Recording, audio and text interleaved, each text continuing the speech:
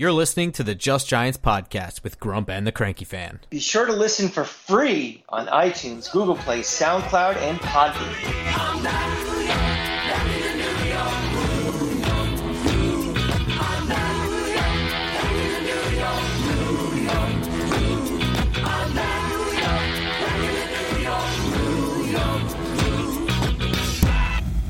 Welcome back to Just Giants with Grump and the Cranky Fan, the best damn podcast for the best damn football team. I'm your host, the Football Grump. With me, as always, is Mike, the Cranky Fan. And, of course, with us at the Senior Bowl, Bobby Skinner, Justin Pennick from Talking Giants. How's everybody doing today? Welcome to, I guess, is live on Talking Giants YouTube channel. That's pretty awesome. Unfortunately, not on ours, but that's actually my screw-up. So what else is new? Well, you're pissed off about that. I'm pissed off that we missed practices today, and it literally didn't rain. Until just now. It just started raining. And yeah, practice is over, so now, part of me is a little relieved because we had a lot of work to catch up on with the Giants that we've missed over the last couple of days. But I know that 2 weeks from now, I'm going to be pissed I missed that third day of Senior Bowl practice and not, catching up on Mike Kafka and Shea Tierney. I'm 100% pissed that we missed it. I caught up on some sleep. That's what I did. I woke Justin up. After you guys definitely needed it. These guys stayed up till what? I didn't sleep. Oh, you didn't sleep? No, I'm sorry. Yeah, not last night. Or now. Took a half an hour video, 6 hours. I thought you guys were raging in Mobile till like 4 a.m. Well, that's what it sounded like. Yeah, I was sleeping. I'm doing well. Happy to join the Just Giants podcast. I think this is my first time on the Just Giants podcast. Is it? No. Oh, no, because you couldn't go on the other one. That's right. I bailed. Yeah. No. You never forget your first time, Justin. So this is true. We got a lot of Giants stuff. Really wetting your whistle here. Mike, what have you been up to this week while we've been slaving away over here? I've been watching all the coverage of you guys. You guys are doing a fantastic job. I wish I was out there next year for sure. I'll be joining you for all the fun and games and learning about all the seniors coming out and everything. So I'm really interested to hear what you guys have learned over the last couple of days. I think that's what we all want to hear, and I definitely want to catch up on.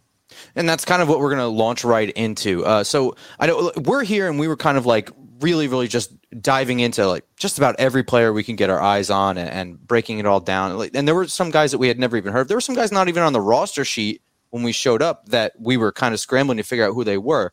So we were kind of all over the place. You had some questions for us that were a lot more Giant-centric and getting us focused on the team that we follow. And it's the whole point of this YouTube channel, right, is we're talking about the Giants. It's just the Giants. So why don't you hit me with some of your thoughts here? Yeah, I mean, obviously, our biggest need is offensive line. And we talked about it on our show all the time, and I'm sure you guys do as well in Talking Giants. And, we basically need to replace 4 starters on the offensive line. We feel good about Andrew Thomas, but we need a lot of work with everybody else. As you're going to Mobile and getting ready for the Senior Bowl, who are the guys that you were looking forward to seeing, and how did they look? For me, I actually wasn't looking at the tackles that much because I just really think we're kind of nailed into a tackle at 5 or 7. I just really do. So if this was last year, I'd be excited because you can look at the Trevor Pennings, the Philly, Bernard Raymond out of Central Michigan, and it's like, okay, that guy can come in and compete and hopefully beat out Matt Parrott instead of having Matt Parrott battling with Nate Solder. So that's like kind of stinks because this is a good like depth tackle class. Now I still think they can go and do that because a good depth guy is worth it. Right. But right now they only have 1 tackle really. Yeah, and but I've been looking at on the inside, and that's Zion Johnson. Well, and is that who you had coming into this? He was definitely the top guy that's coming in, but I think coming in, everyone viewed him as a second-round pick. Mm-hmm. And again, Senior Bowl, the reaction to Senior Bowl can kind of get too heavy, and then it dies back down. It's like, okay, we have a bunch of tape on these guys, not just 3 days of practice. But like Zion Johnson's getting first-round talk right now, which is a little like worrisome for the Giants because that could be like the second-round target that they could look for. Right. But if they're in the trade down, so Zion Johnson is like right now. It's like if he's there in the second round, he's like my bang on the table guy out of Boston College, played guard, and even took some center reps. Even though I think he'll play guard in the NFL. Yeah, he didn't look bad at center either. We were standing there wondering, and 3 random guys started snapping the ball. I mean, really, we were just waiting to see who was going to do that. And to jump on top of that, Cole Strange, who will be there on maybe a 3rd round, 4th round type player who looked good at center, who's moved to center. That's a guy who can fall in. Now he's not as big as Nick Gates, but like, hey, a guy that has shown he can do he can center guard, and he looked really good. He wasn't perfect, didn't have a perfect week, but he's another guy who's like, wow, that's a guy you get and work with, and he's not a day. He doesn't have to slate him in as a day one starter. Viewing him as that, it's like, hey, depth is part of being a good offensive line, and I think that was going back to the last regime and Dave Gettleman is like, yeah, did two of their major investments not work out in Nate Solder and Will Hernandez? Yeah, but they also really didn't invest in depth either. Right. Where the Billy Price trade, the Ben Bredesen trade, those guys were traded to not even be starters at first. Right. When you're watching like the practices, are you looking at things differently than you would be, let's say, at the combine? I know it's more like specific skills at the combine, but when you're evaluating these guys during these practices, is there anything different you're looking at, or is it all kind of the same? Well, before you even, I don't really invest a whole lot into the combine in general. I mean, I look at it, whatever, but I don't this is like one-on-one drills with NFL coaches. I take this I think that this is a huge learning opportunity, especially with these guys or whatever. The combine is kind of a way to see them comparatively in sort of drill situations among guys that are not just at the Senior Bowl. The juniors coming out that don't need a senior season, that might be more polished or just have more natural ability or something like that is kind of the way I view the combine. So that I view it completely different. I don't know about you. Well, yeah, and the main thing is you got full pads and you're hitting each other. Yeah, right. That's the thing is how do you handle up against a guy like a Cole Strange, like we just said? How do you handle up against that physicality? Trevor Penning, and this is something that was really good about Trevor Penning, who I think was the best tackle here. Not perfect. I don't think he's a top 10 guy, maybe not even a top 15 guy, but he would bully dudes at Northern Iowa, and he was doing it here too. It was noticeable how nasty of a player is, and that translated up against Senior Bowl talent and not North Dakota State or right. West Wyoming. Is he just nasty, okay, I'm gonna play to the whistle, or is he nasty in that good way where it actually translates to good play? Both to me. Because I saw a little bit.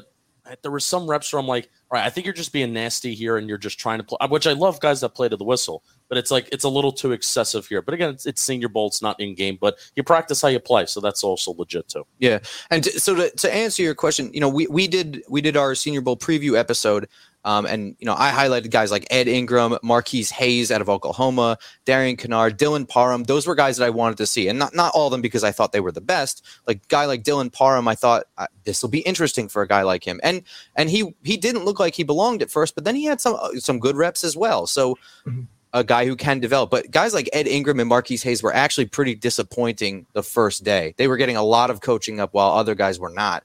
And from what we heard, because we didn't really watch them the second day, is that they improved. And at all accounts kind of said that they had a better second day as well.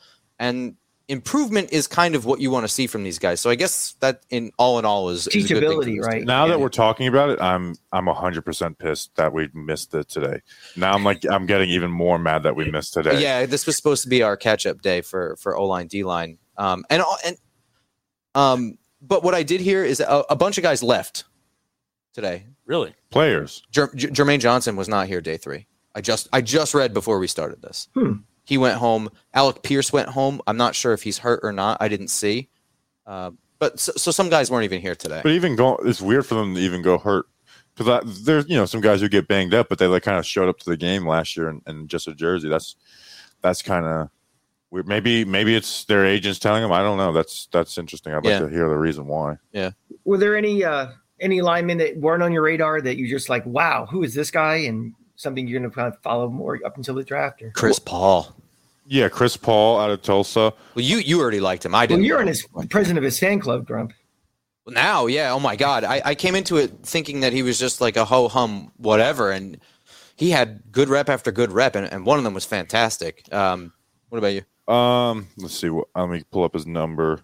The college Braxton Jones out of Southern Utah. The left. He's playing left tackle for them. He looked pretty good. He was like looked pretty good. Was like, okay, I need to go watch more of him. And we're talking O-line, but I guess we can transition. Neil Farrell Jr. out of LSU. We've been raving about every day. Yeah. I went and looked at the draft profiles today to see where he's at. They have him like as a 6th rounder. That's got that. That's what Rob was telling us too. If there's anyone who's going to change from Senior Bowl week, is Neil Farrell Jr. out of LSU, because he was just dominating rep after rep after rep consistently, and it wasn't like I'm taking advantage of a drill type. No, those were legit reps. I saw that line in person. I went to the Florida LSU game this year, and for a team that supposedly couldn't run the ball, they ran for like 550 yards against us. It was just they mauled. No. Neil Farrell is a D lineman. Oh, well then, there you go. Never mind. We're still talking about offensive linemen. How would you guys run the ball versus them? We couldn't run the ball all year, really, other than Damian Pierce, which we'll get to in a minute. But probably at the Senior Bowl, I would say the most fun. That's the word that I've been using, the Senior Bowl, because well, it is fun. I don't want to act like I'm not a specialist of anything, but I'm just going. What guys are fun? The position group that was most fun to watch was the interior defensive lineman. Yeah, and I didn't expect that either. Who was the UCLA kid? Agbanya, right? Yeah. Yeah, there was a UCLA kid that also was not on the roster sheet when we got here, and we were number 91 at the Senior Bowl, and I'm pretty sure number 91 at UCLA too. So if you want to look him up, yeah, and he was outstanding as well. The D line, but what also made these D line guys stand out is that the interior O line guys we already knew were very good. Yeah, and these D linemen were still winning. So that's kind of where that meshes. So it was fun back and forth. Where I barely watched wide receivers and DBs, but also because every time I kind of looked over, it wasn't fun. Those guys in the battles that they had going back and forth, where the lineman would win some 1v1 reps, where in those individual drills, it's mostly designed for the defense to win. But the fact that they were going back and forth and it was competitive between both sides, it was pretty fun all week. Yeah, I'd agree with that. Perry on Winfrey out of Oklahoma was really good too. Yeah, I liked Max Mitchell as well from Louisiana, and I had I don't want to say like a whatever grade on him coming into this week, but he was just like, he's another guy among these, the names like Ed Ingram and Marquise Hayes and Zion Johnson. He was not really somebody I was like really expecting a whole lot from, but I really liked Max Mitchell by the end of the week. Him and a couple other players have me agreeing with Justin on something I didn't agree with going on. Kingsley Enagbare out of South Carolina.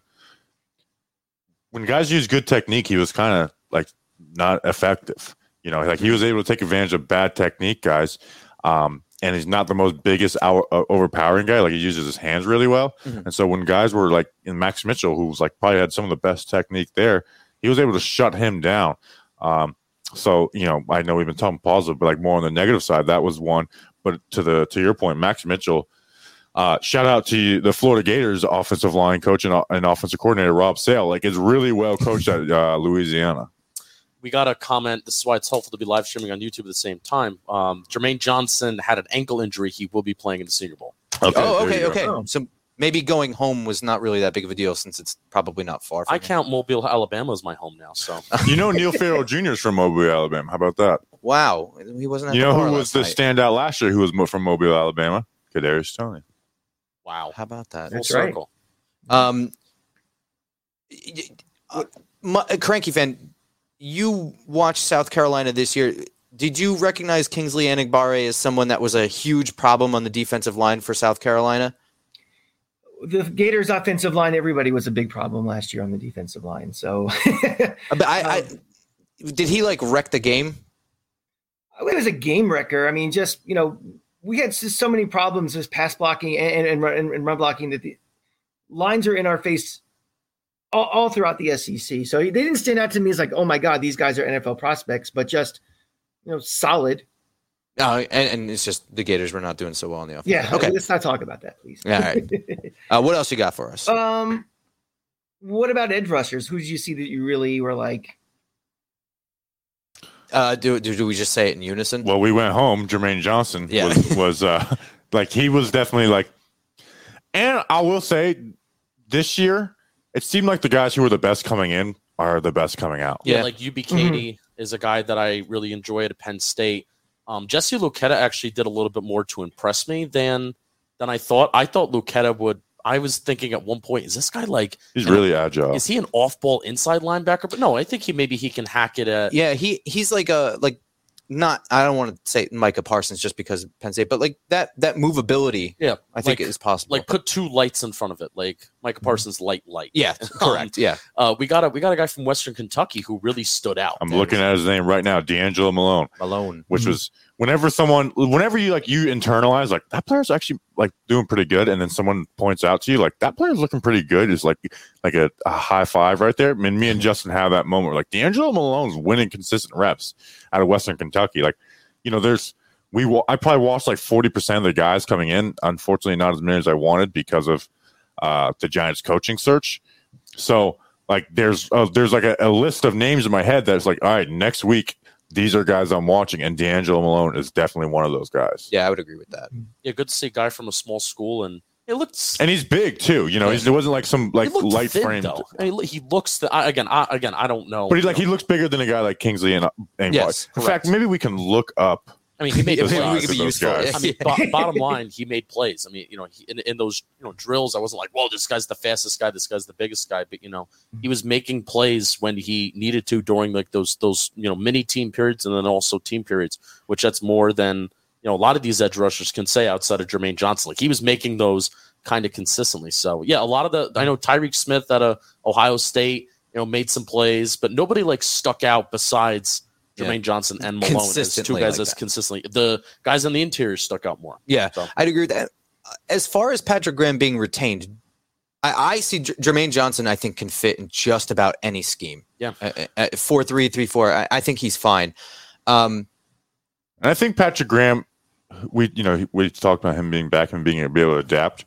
I do think he might adapt in the way he views edge rushers too a little bit, where it's maybe less dropping back into coverage, etc. Yeah, it's like, listen, if I got a guy who can just rush the passer, I'm going to get him and not worry about it.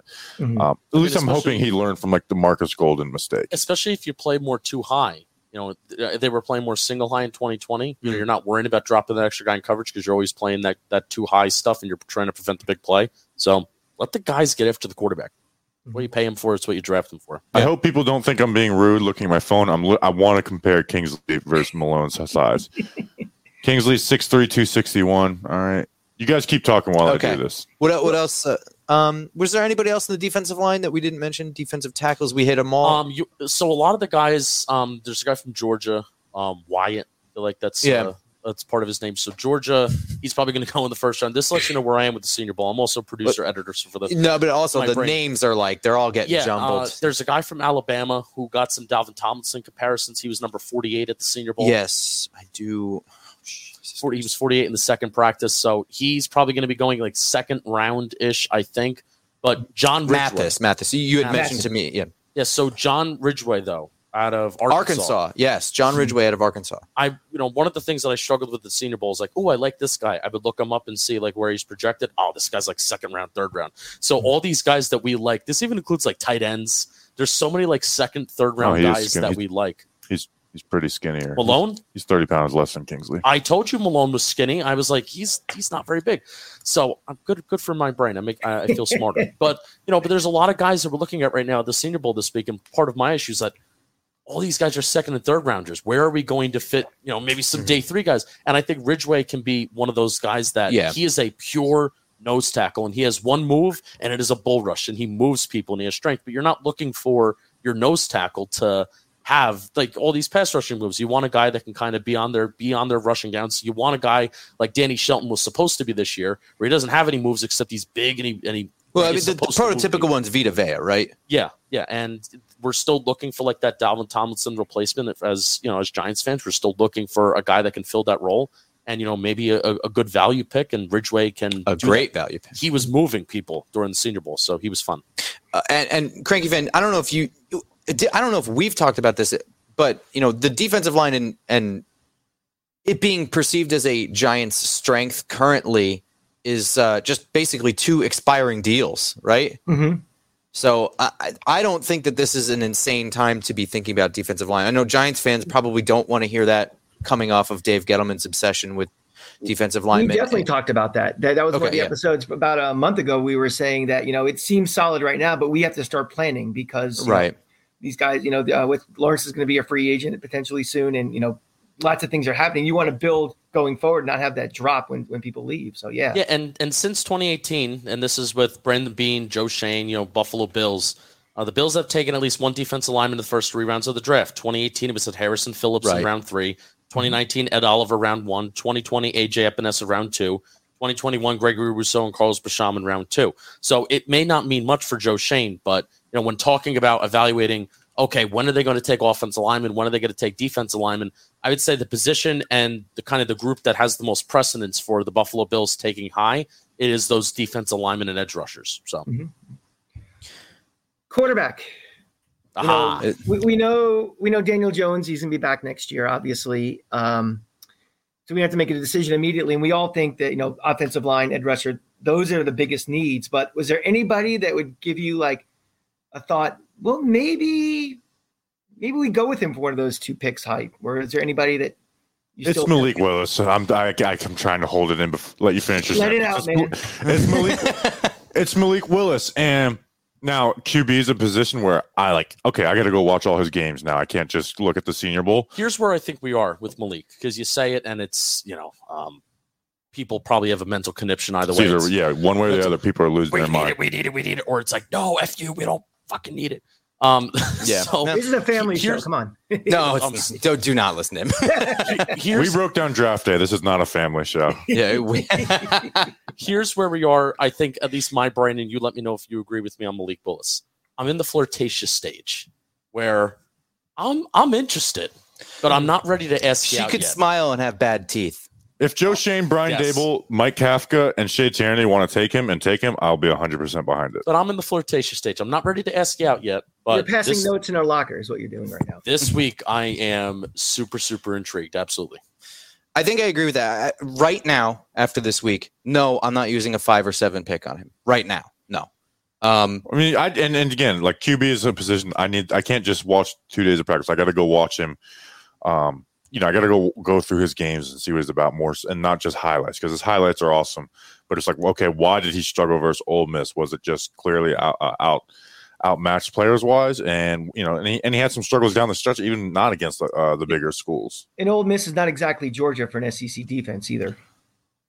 Well, yeah, but again, they have more talent, obviously, but it's not considered a great SEC defense. Crank, did you see Hugh Freeze responded to a Giants Twitter member in Monte Cristo, and he basically said Malik Willis he might have went to Liberty because we know Hugh Freeze will pay players, and Hugh Freeze responded, and I've only drank water today, I promise. Responded to him like these clowns will never use the facts though. Did you see that? I did not, but Hugh Freeze is in the Bruce Pearl category of the biggest sleaze on the planet. And which I didn't realize Auburn was so good until we were at the bar the other night, and Auburn's ranked number 1. So. Oh yeah, I saw somebody from ESPN was like, "This is the greatest coaching job I've seen in my 20 years at ESPN." It's like, yeah, because of his bag game. That's the only reason why. And Hugh Freeze is beyond slime. I mean, he was brought up as a possible Florida candidate after Mullen, and I was like, I'm pulling my money. I'm not donating to the school anymore if you bring him in. So the hell with him. But he loves Malik Willis. Yeah, I don't know. I could be. There's a lot of time for Malik Willis to jump into that 5-7 to fully answer this, but as of today, he had to do a lot to get better, and he did do a lot to get better, and I feel pretty good about it. I'll have my answer by March 1st. Yeah. There were certain things that Malik Willis had to do this week to really, I think the main goal for Malik Willis is to not just fail. Start a narrative. You know what I mean? To not just flop. And I think he did that. And then obviously he did do a lot more than just not flop. Well, he was the best one there. He was. But I also think that I kind of thought in my brain, you should undoubtedly be the best one there. But the reason why you wouldn't be the best one there is because of the issues that you do have, which is inconsistency, some inaccuracy issues. But clear cut, Malik Willis is the most talented quarterback of this draft class. So there was almost in my brain, I'm Malik Willis should be the clear-cut number 1, but I also have to watch Matt Corral too. Right. Yeah, I was going to say of the guys, I haven't had time to look at it. I don't think there's going to be anyone that's going to oversee them. Though. So So the things that we were looking for Malik Willis to do this week was, one of the things was to show that you have more than one speed that you throw the ball, and you don't just have the fastball. He showed off that fastball, but also there were some nice touch throws that he gave. Nothing absolutely crazy, but there were times in situations where, you're going on your left, there's a guy that's wide open, you're running, you're outside the pocket, you're going, you're kind of throwing it or across your body. You don't need to put such a fastball on. Just deliver that ball with a nice touch. Fine. And there were a few instances of that. The guy's running crossing routes over the middle of the field. He puts a nice touch on. Also, day one, probably one of his best throws of the entire week. We obviously weren't there day three, but out of the 2 days that we saw, there was like a beautiful streak that was down the field, and it went for a touchdown on like 1v1 with the DB. But it's just kind of falls in a guy's breadbasket over his shoulder, over the cornerback's shoulder. Had no opportunity for a corner to tip it or intercept it. And Malik, could have just tried to drive that ball in there from 40 yards out, but he didn't. He put the touch on, and that's one of the things that we need to see this week. And also stay in the pocket, because this is not a week where Malik Willis gets to showcase his magic, which his magic is the improvisation, throwing from different arm angles because you have rushers coming at you and running the ball. This is not the week for that. This is a week for guys like Carson Strong and Kenny Pickett to really show off, because they're in the pocket and there's not really that rush. And there's, just let's see how your brain works and let's see how the arm works. So this isn't a week for Malik Willis to show off the magic, but he still was the clear-cut best quarterback out of everybody. You know what I can't stand more than anything is look at next year's QB class. Like, that ever works out. All right, sorry. You're right. Seen some Bryce Young, CJ Stroud. It's like, in Alabama and Ohio State QB playing well. Like, we haven't watched it. I'm not putting my eggs in that basket. Yeah, and also like Sam Howell was like really, really highly regarded. Then 2 straight years was kind of a dud. I mean, it's not really the time to be. There's a whole year for quarterbacks to lose stock. Mm-hmm. And what is funny though, that we are in full like, okay, this is how the draft cycle works. This time of year, it's like, no QB is worth taking in the top 5. Like just that Malik Willis throw to the left, it was a good throw. Don't get me wrong. Like, it was a good throw. Twitter was treating it like it was the most amazing throw I've ever seen. I was like, well, it was wide open. This is more. It was kind of a routine. Like, if your QB doesn't make that throw, you're a little baller. Not to take anything away, but like, there were so many throws he had that were better than that one. But for some reason, that was like the one where it just went crazy. It's like, this is like, I've seen Mr. Trubisky make that. I've seen every QB make that throw in the that starts games in the NFL, except for maybe Mike Glennon. I think, or Jake Fromm.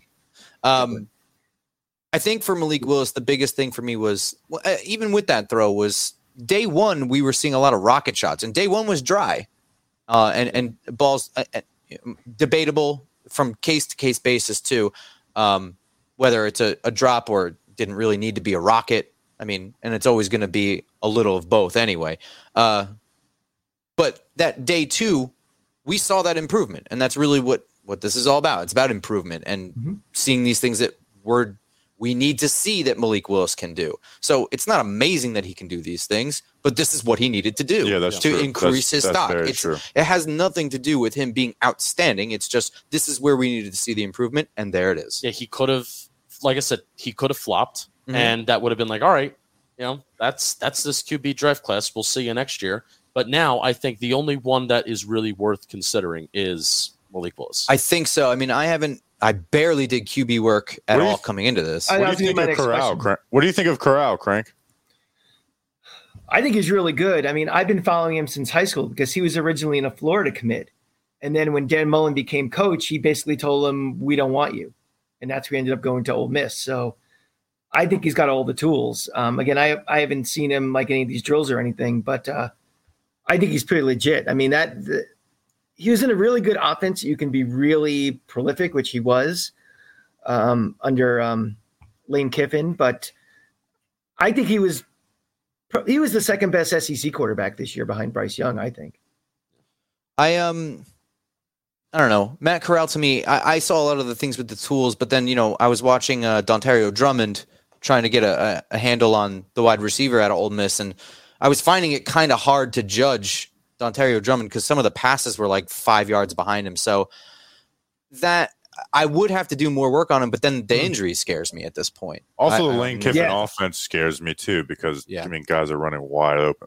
Yeah, and I'm seeing, we are in a YouTube chat right now, and I'm sure a lot of people that are even just listening to this on your channel or the podcast app are like, again, quarterback, I don't want it. We still have Jones. Use this year as a bridge year. Improve the offensive line. Improve this. Blah blah blah blah blah. Brett Coleman had a really good tweet of, you're not taking a guy for what he is in 2020 or 2021. Right. You're taking a guy for what he can be in like 2023. That's what the 49ers did. Yeah, and that's the fascination behind X quarterback that you like in this draft class, and whether it is for me, it's Willis. That's why you do take him. It's not because look at what this guy is right now, but look at what he can be, and the ceiling is the overused word. Listen, it's very easy. I mean, the fans, and Grump and I talk about this all the time. It's like the fans are tired. It's been a decade of losing. They want results now.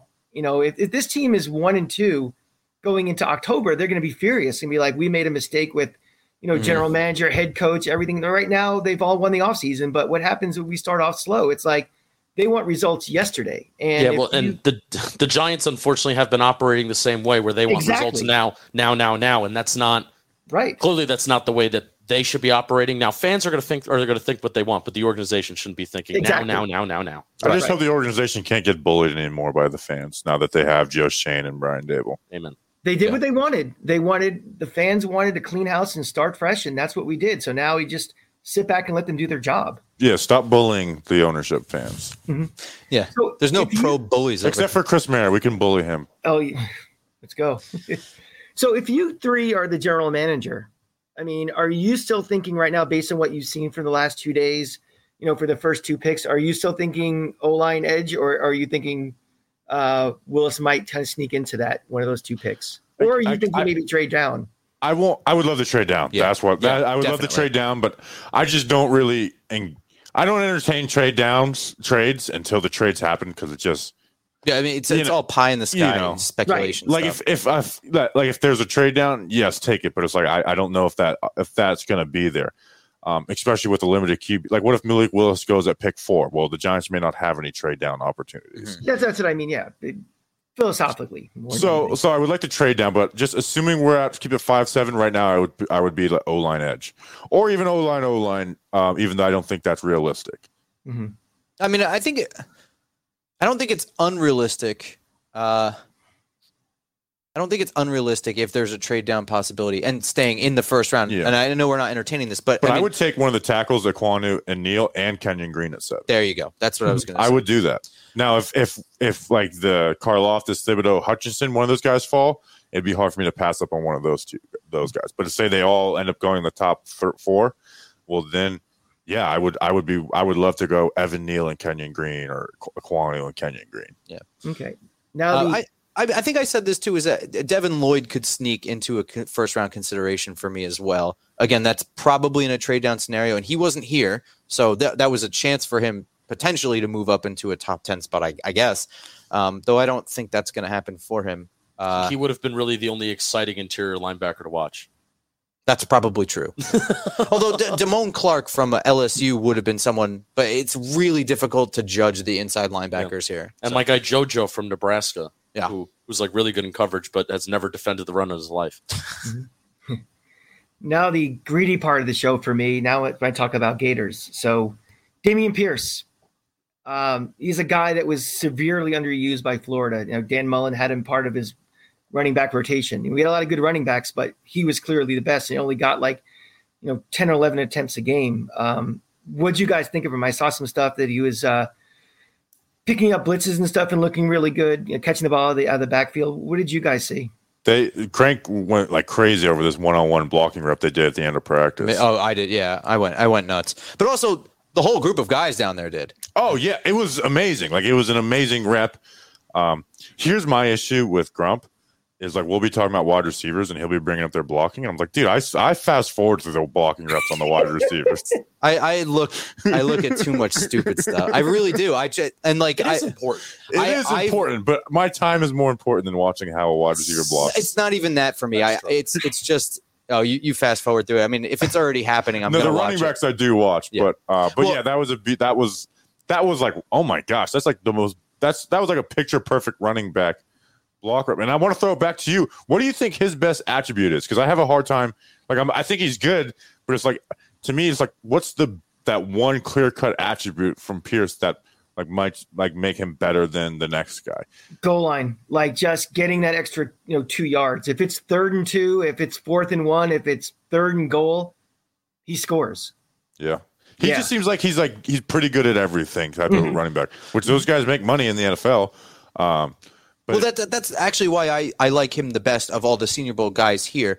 And what you think his best thing is here is, goal line scenario and getting the extra 2 yards is probably the hardest thing for us to judge at the Senior Bowl practices. But what we can judge here pretty well is receiving reps and blocking reps. And that's where I thought he did really, really well. He had a really nice wheel route, and I think it got broken up. I think the pass was a little behind him, but I think he completely beat his guy on the route. I have to check the millions of clips. Remember the one route they ran where it was like he caught the ball, and your comment was like, what coverage by the linebacker, and he was still able to bring the ball in on the sideline. Like, it was a tough catch to bring in. And that happened in the rain, too. He doesn't have a lot of mileage on his tires either. Like I said, Well, that's he was part of a rotation. He was part of that rotation is actually a benefit for him at the NFL level, because that's probably is that like the snake bite of Alabama running backs? Like, traditionally, not in the last couple of years, those Trent Richardson guys, is that they've already burned so much of their tires, especially if they're going to be used as bell cows. So I mean, you look at AJ Dillon, for example. What he got an insane amount of carries at BC. It was like 400 carries a year or something crazy like that. Well, it was like all the Wisconsin running backs. It was like all the Wisconsin running backs. It was like Ron Dane. AJ Dillon's volume was like Ron Dane volume, but he's in a rotation in the NFL right now. Yeah. So and Andre Williams, I think, at BC as well. Yeah, where he led the nation. In yards and stuff. But I really like Dameon Pierce for those reasons, and that pass block rep is insane. And why I was going crazy over it was because it was fantastic, but also it was like the one clip I missed in the last 10 minutes. And but I did finally find it, and I retweeted it. So that's pretty cool if you want to look at it yourself. Actually, you sent it to me, so Cranky Fan, you saw it. I saw it. It was better than any O-line blocking rep all week. It was beautiful. Do you want to switch over to coaching stuff? Let's do it. How are we doing on time? We are about 36 minutes in. All right. Do you want to run through this really quickly? Yeah, let's do it quickly because we're going to do a lot of it on Talking Giants. Yeah. So the newest one, should we just start with the newest one? The most recent thing is Mike Kafka. Most important thing, too. Mike Kafka was named as the offensive coordinator. For all the guys that they were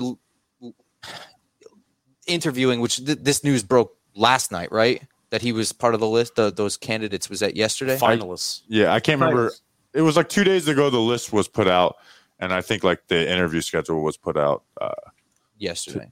I don't know. But he's the offensive coordinator now. Yeah, and he's only really been as far as a coach when he was a quarterback, obviously is kind of irrelevant, but he's only really been the quarterback coach for Patrick Mahomes, which is very much like, how responsible are you for this, and how much of it is just Patrick Mahomes being a freak? You know what I mean?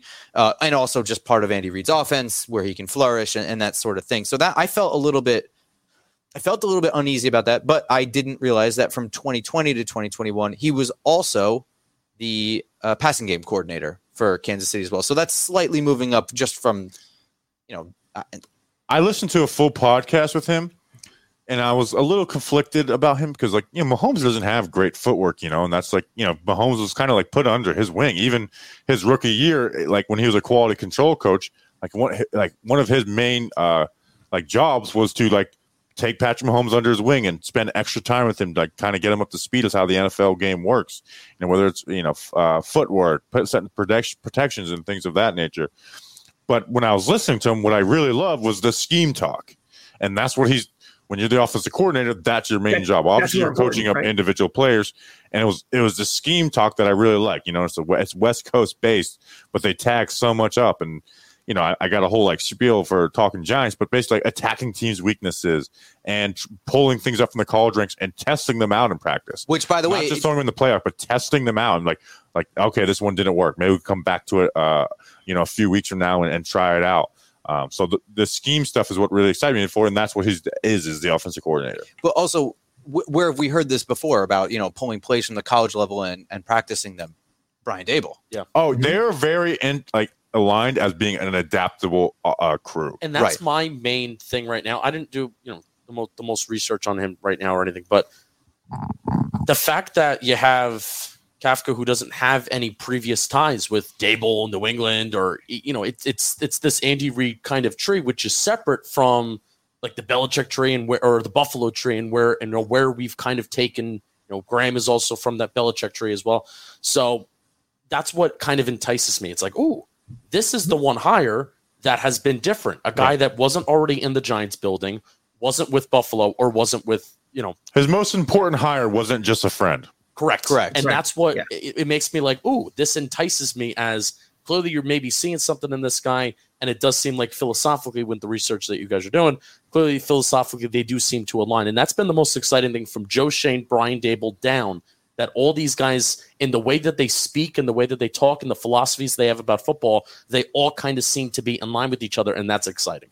I've been harping since December that I wanted to get this team to the 21st century. And I think, Justin, you and I have been saying almost the exact same thing: is score points, score. We want a modern offense, attack. And who are we pulling guys from? The playoff game was the most exciting playoff game in NFL history, with the two best offenses we've seen in a long time. We got architects from both of those two offenses coming in here to meld minds and create an offense. Daniel Jones today, quarterback X in the future, a new offensive line, everything. So to me, it's easier to build an offense from marble than sandstone. It's easier to, when you're starting with smart people from successful programs, it's a lot easier than pulling guys from garbage or buddies of guys. So everybody who's complaining about, this is the Bills East, or, another guy from Kansas City or something. You want to get guys from the best who've been proven. We don't know what their exact role was then. They're going to get a chance to elevate and prove themselves now. But to me, these are the kind of guys we want. We want the Giants to be, a modern football team, and we're succeeding in that, at least in our initial hires. We'll see how they do. Yeah, I would say the second most important hire would be the O-line coach. It's probably the only assistant that I care passionately about. And the Giants hired Bobby Johnson, OG Bobby Johnson. OG Bobby Johnson. He was Buffalo's O-line coach from 2019 to 2021, and previously just bounced around for like a really long time between tight ends coach, O-line coach around the NFL and at the college level in Indiana and Miami of Ohio, going way back to, I guess, technically the turn of the century, 99 to 2000. I don't know. I'm pretty okay with it. He's coming from Buffalo. With Brian Daboll, they already have this working relationship. It's a very, very, very important position to not screw up. I probably would have been pulling for Mike Munchak first, but there's only really like two O-line coaches that are the premier names, like Bill Callahan, et cetera. So if it's somebody that Brian Daboll is comfortable with, I feel pretty good about him. I don't have a strong reaction either way. Like there's nothing to point to say, oh, this guy's not good. And there's also nothing to point to say that he's great. Now, I went and found out some things he believes in and coaches, which is good things. But you know what? Like, all 32 coaches in the NFL have some good drills they work in and scheme stuff that they believe in. So there's things you like there. But, I was talking to a Bills guy, Anthony, from Cover One, and he's like, I don't think he was horrible, but I'm not. He's like, I'm not crying about him leaving. Right. But where I think this is another lockstep thing here with versatility, right? In the versatile scheme here. So, yeah, in the run game. Yeah. The one thing that you can really learn from him is that, like, he's not going to put tackles on an island a ton, which I'd be interested to see, though, with Andrew Thomas, because Andrew Thomas doesn't need it. Is better than Deion Dawkins. You can't put him on an island, so I would like to see how they do that. But a lot of the stuff he believes is the same stuff Rob Sale did. So I'd be interested to see if he can just be a better communicator than Rob Sale, because it seems like Rob Sale wasn't the greatest at that with the Matt Parrott situation. Or maybe Matt Parrott was just not very good. It's hard to tell, but it certainly felt that way, right? That Rob Sale was. Well, and we saw Parrott play, and he was better than Solder. So that's like that's the thing. If we never got to see Parrott play this year, I would be like, maybe he's just that bad. But we did see him play, and he was better than Solder. And I still, to this day, I don't understand what happened with Matt Parrott that he got benched for Nate. Like, it wasn't like he didn't win the job. He got benched for Nate Solder. He was the starting right tackle. He was talked about even in May. They were talking about how we're ready to roll with this guy. He was the starter through the first 2 weeks of preseason. And then the last preseason game, all of a sudden, Nate Solder's our starter, and he's getting ran over by Von Miller week 1. I feel good about him because he's bald. I know Rob Sale was too. Maybe that's why they have the same philosophy. I think it's just all coaches are bald because our last coaching staff was all bald. Joe Judge is not bald. He just has short hair. Listening to some guys and breakfast this morning talking about like stories from working under Bill Parcells. They're bald. I think just the NFL. So we're not getting Rob Ryan. Is that what you're saying? Yeah, it's the most stressful. It's Thank God. It's one of the most stressful jobs in the world, and I think we're understanding why everyone's going bald in the NFL. Bobby Johnson, one more note. Also bald. Known psychopath. And if we are allowed into camp this year, which I think I will start campaigning to burn things if we're not allowed back in training camp.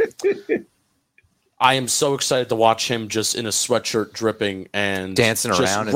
He's running, he's screaming. Some goofy hat and a whistle and just with a hoarse voice yelling at people. Yeah. He's 50 years old. He runs around like he's my age, which, by the way, Mike Kafka is my age.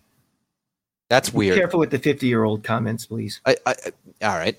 But Amber Alert. This is the second Amber Alert that we've gotten in 2 days. Yesterday was about like an officer. That was shot. a blue alert. Yeah. How come I didn't get this one? Oh, I turned them off. And now this is a woman that's been abducted. What's happening in Mobile, Alabama? This city is way down south. It's nuts. Well, Snacks isn't there anymore, so one time we don't know where Snacks is. So. One time I edited an Amber Alert to say that Simpleman Radio was starting 15 minutes late. Tough. They also hired a quarterbacks coach, Shea Tierney. There's not a whole lot there. I'm not going to pretend I know a whole lot about him because I don't. He's been Dable's right-hand man, basically. Yeah, that's pretty much it. Again, lockstep. And I know this seems very like we're just taking stuff from Buffalo, but I mean, these are important offensive guys. We're not just taking everybody from Buffalo, but right? Dable took him from Alabama as well, too. Exactly, yeah. It'll be interesting to see. You remember what we did with the defense? We brought those Arizona guys in to try to fit the defense. Like, oh, these guys know the system, so let's bring them in. Even they weren't good anymore. Yeah. I'd be interested to see if hopefully we won't do the same thing like with this offensive line, just bringing up scraps that were on like the Buffalo practice squad or something, just to say, well, they know the system. Let's get them on the roster. Hopefully they have enough independent thought to say we have a system and we're just going to get the best guys possible. Well, 100% of the transactions by Joe Schoen have been Buffalo guys. The running back Antonio Williams. That's right. He's 1 for 1. Yeah. I don't think that they're that inept. I mean, keep a tally of that this offseason. The offensive line is in such shambles that I think going after anybody that's just a stopgap solution to be significant starters would be folly. I mean, if they do anything, scrap people like that would be just depth guys, and they just need bodies, to be honest with you. Although the fan reaction might be insane. It always is. Yeah. I mean, other than that, I mean, some guys are being retained. I'm not going to go crazy about it. Thomas McGay, he's special teams coach. He's been here since 2018, by the way, and he was with the Giants previously from 07 to 10.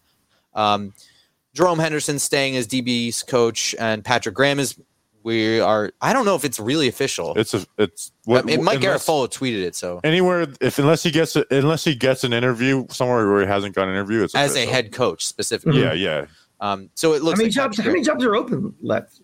Jacksonville. Minnesota they can't make Minnesota official till after the Super Bowl. Yeah, but it's essentially a fit. So I Jacksonville, Houston. I feel like there's more.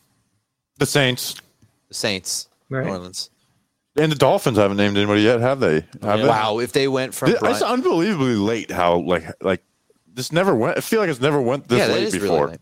Anyway, I think he's staying here, and I think that's. I'm happy with that. And the offense is so bad; they really need to throw their investment into fixing that. The defense can stay the same, but I don't know that this is like Patrick Graham and Brian Daboll are now lockstep, and they're going to. Patrick Graham could easily take a head coaching job next year, and it could absolutely happen. Patrick Graham is also smart. Like defensive coordinator jobs are hard to get. It's just not as hard as head coaching is, but they're hard to get. Don't pass up one where you know that you are you're revered by your peers. Mm-hmm. And then the only other thing, and I just want to close it out here, unless you've got any closing comments. The Giants hired Director of Coaching Operations, Laura Young. She was previously Buffalo's Player Services Coordinator, and I don't know what a Director of Coaching Operations does. I don't know what that is. But she's the first female the Giants have hired, which is, I guess this position is technically on the coaching side, or it seems to be a middleman between front office and coaching situation. Yeah, I don't think it's an on-field coaching position. No. Does she have a Twitter account? I didn't see one. I know there's a female employee in the analytics department that the Giants have. They have a female scout too. On the coaching side, scouting. That's the first female on the coaching side. So that's what Jordan Renan said. So there we go. Entering the 21st century on all fronts. Any closing comments for you, Cranky fan? When are you coming home, guys? Or when do you get sprung from Mobile? never, because the weather's going to be bad in New Jersey, and we're never going to home. Yeah, every flight I've in the last. Oh, you guys actually going to get delayed again? No, I'm already it's checked a mess. in. Tomorrow's supposed to be a real mess, and the whole East Coast is supposed to be ugly. I'm already checked in. Well, I'm speaking into existence that we're landing. You did say that Delta is usually the first to be proactive and cancel things. Correct. And they have not done that yet. I have not. They delivered the boarding passes to the phone. It's going to be 86 degrees when I land in Florida. It's going to be. I'm going to wear shorts on the plane. It'll probably be 10 degrees where we are. Of course, I go to Tampa last weekend and it's 38 degrees. And I know, Crank. The morning I left to come to Alabama, it was record cold in Florida. It was like 15 degrees warmer in Alabama. Like the old joke, like don't bring the weather with you. I brought the weather with me to Alabama. It was ridiculous. We had a whole weekend planned. We were going to be in the pool, go to the beach, Gasparilla, and we froze our ass off the whole weekend. It was awful. Do you guys have any closing comments? I mean, here's my closing comment. Thank you. Thank me. Thank you. Thank you guys. Yeah. Yeah, really. This was something that I've always wanted to do, was to come down to the Senior Bowl and really look at these guys. This is what I think that I do pretty well, and I'm always trying to get better at it, and I couldn't have come here without you guys, and also couldn't have asked for better people to look at all this stuff with and handle all of this nonsense. It's been chaos. A lot of fun. Yeah, but it was a lot of fun, and I honestly can't wait to do it again next year with like better. Like we were discussing like all the things that we wish we had done had we known it was going to be like this. So well, I'm thinking even like, you know, when the draft comes up, we get together and do some things, maybe even go to the draft, or, you know, all these throughout the year, the NFL schedule has all these different things where everybody gets together. No reason we can't. So yeah, we got some plans for the draft. But here's my closing. Get together for the first day of free agency. Fun. Where we do nothing. Where we talk about all the things that were already tweeted like a week before. Yeah.